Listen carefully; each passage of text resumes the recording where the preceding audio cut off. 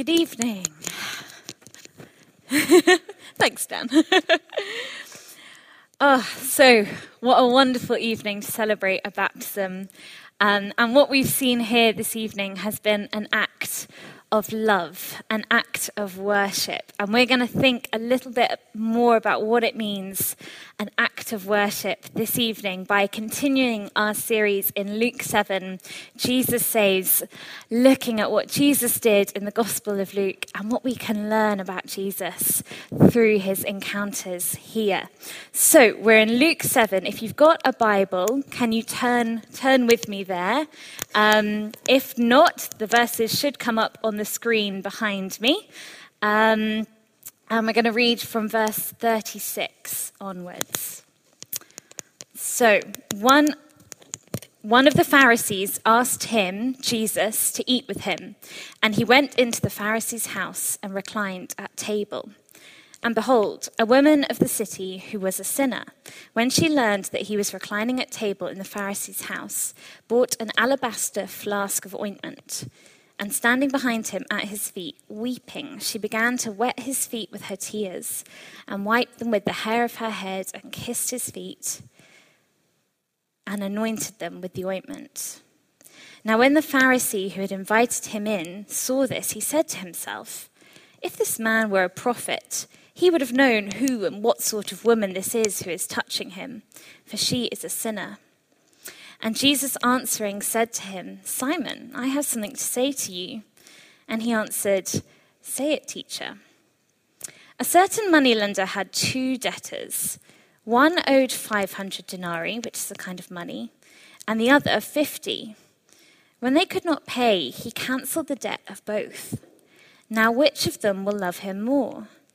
Simon answered, "The one, I suppose, for whom he cancelled the larger debt."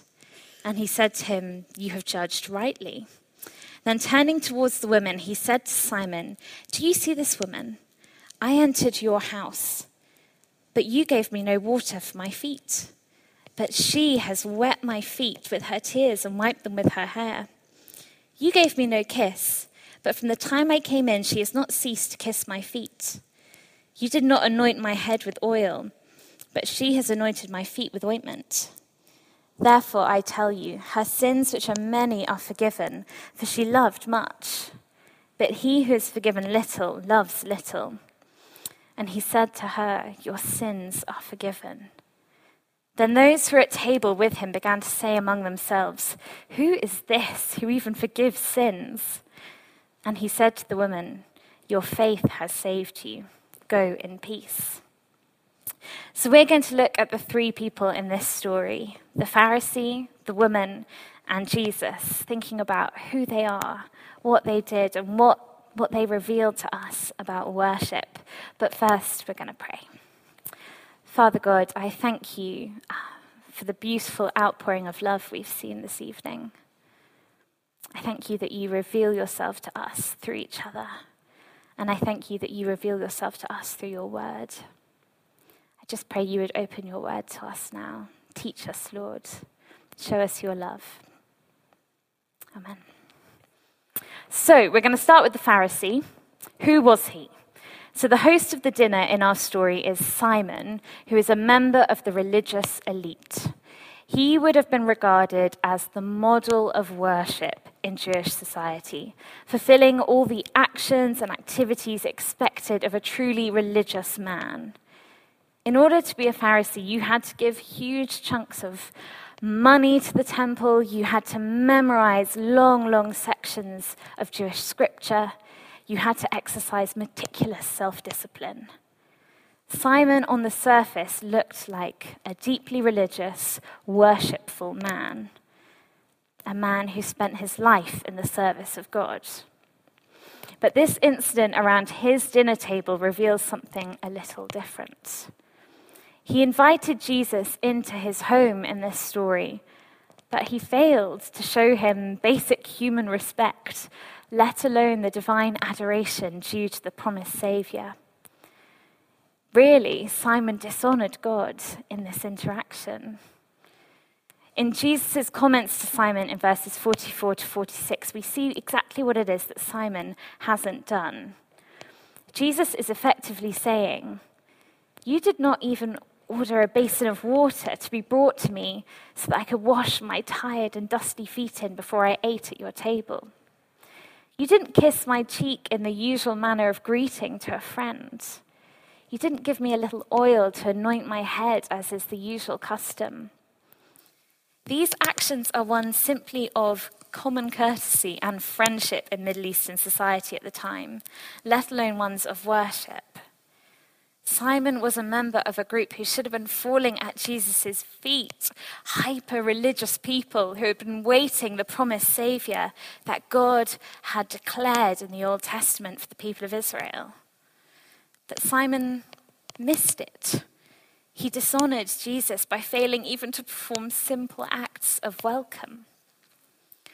Simon also dishonored God in thought. We see in verse 39 that he doubts that Jesus could even be a prophet, let alone the Messiah. If this man were a prophet, he thinks snidely to himself, he would have known what kind of dirty person it was that was touching his feet.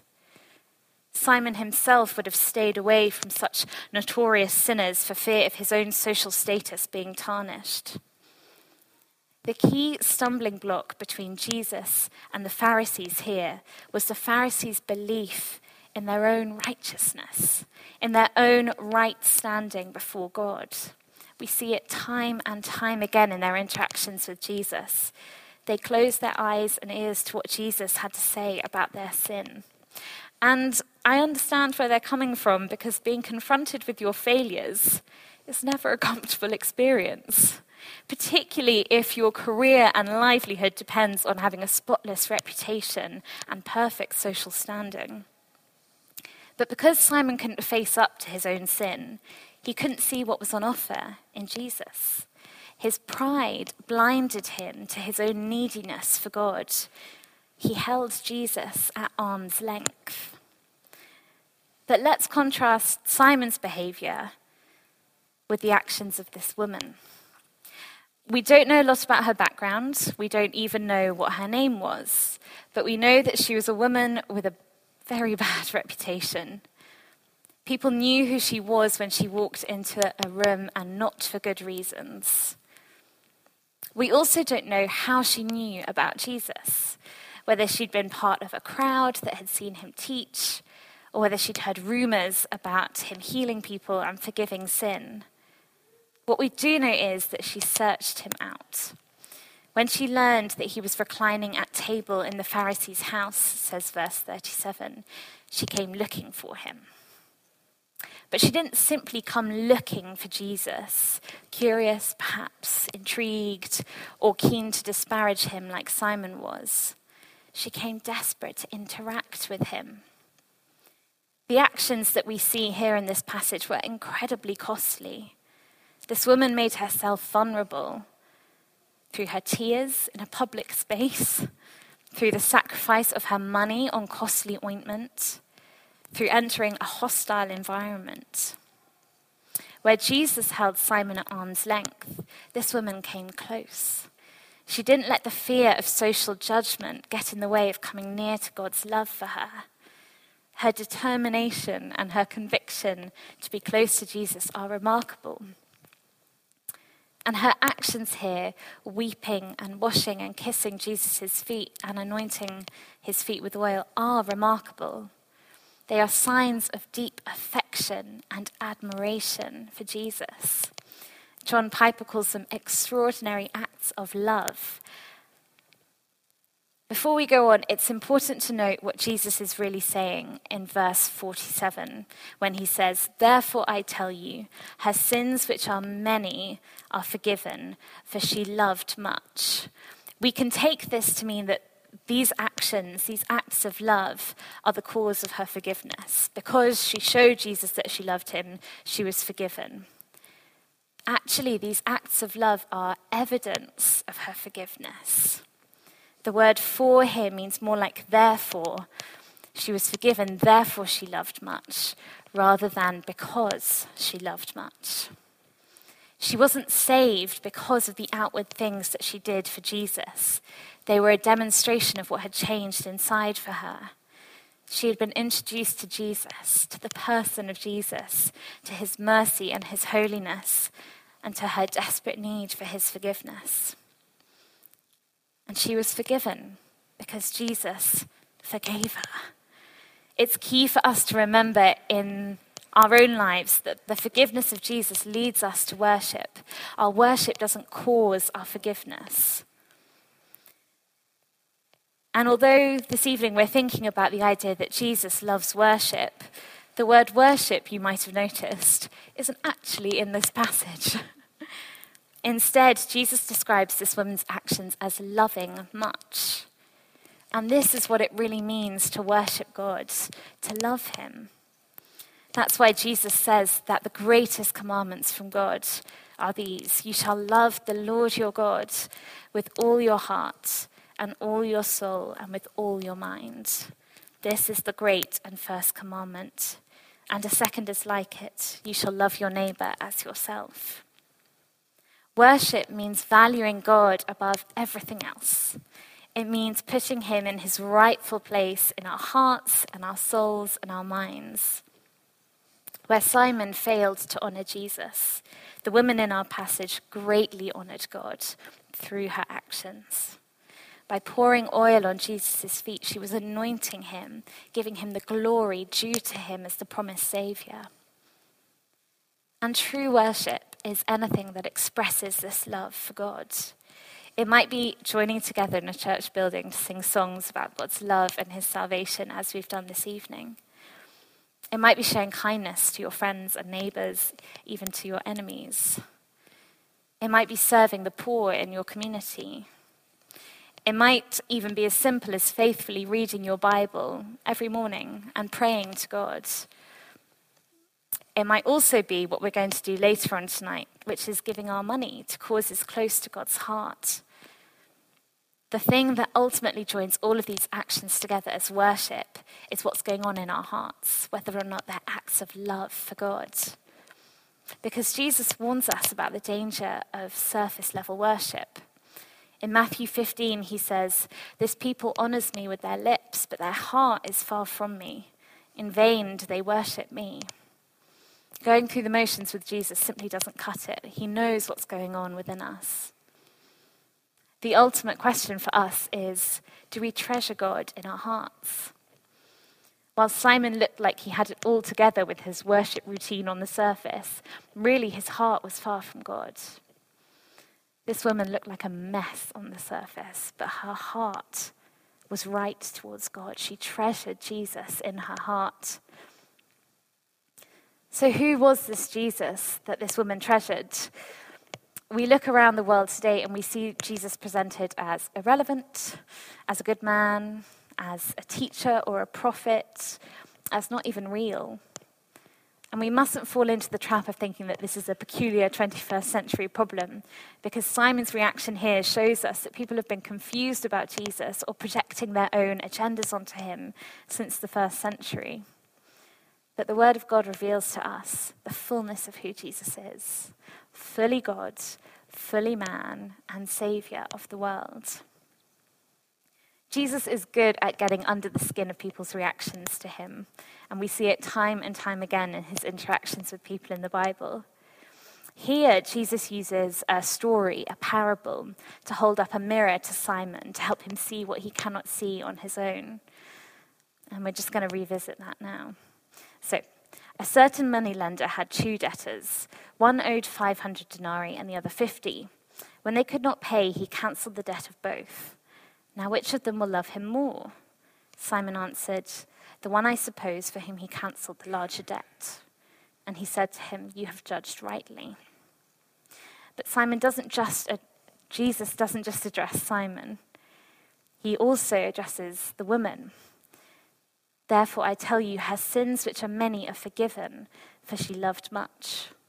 But he who is forgiven little loves little." And he said to her, "Your sins are forgiven."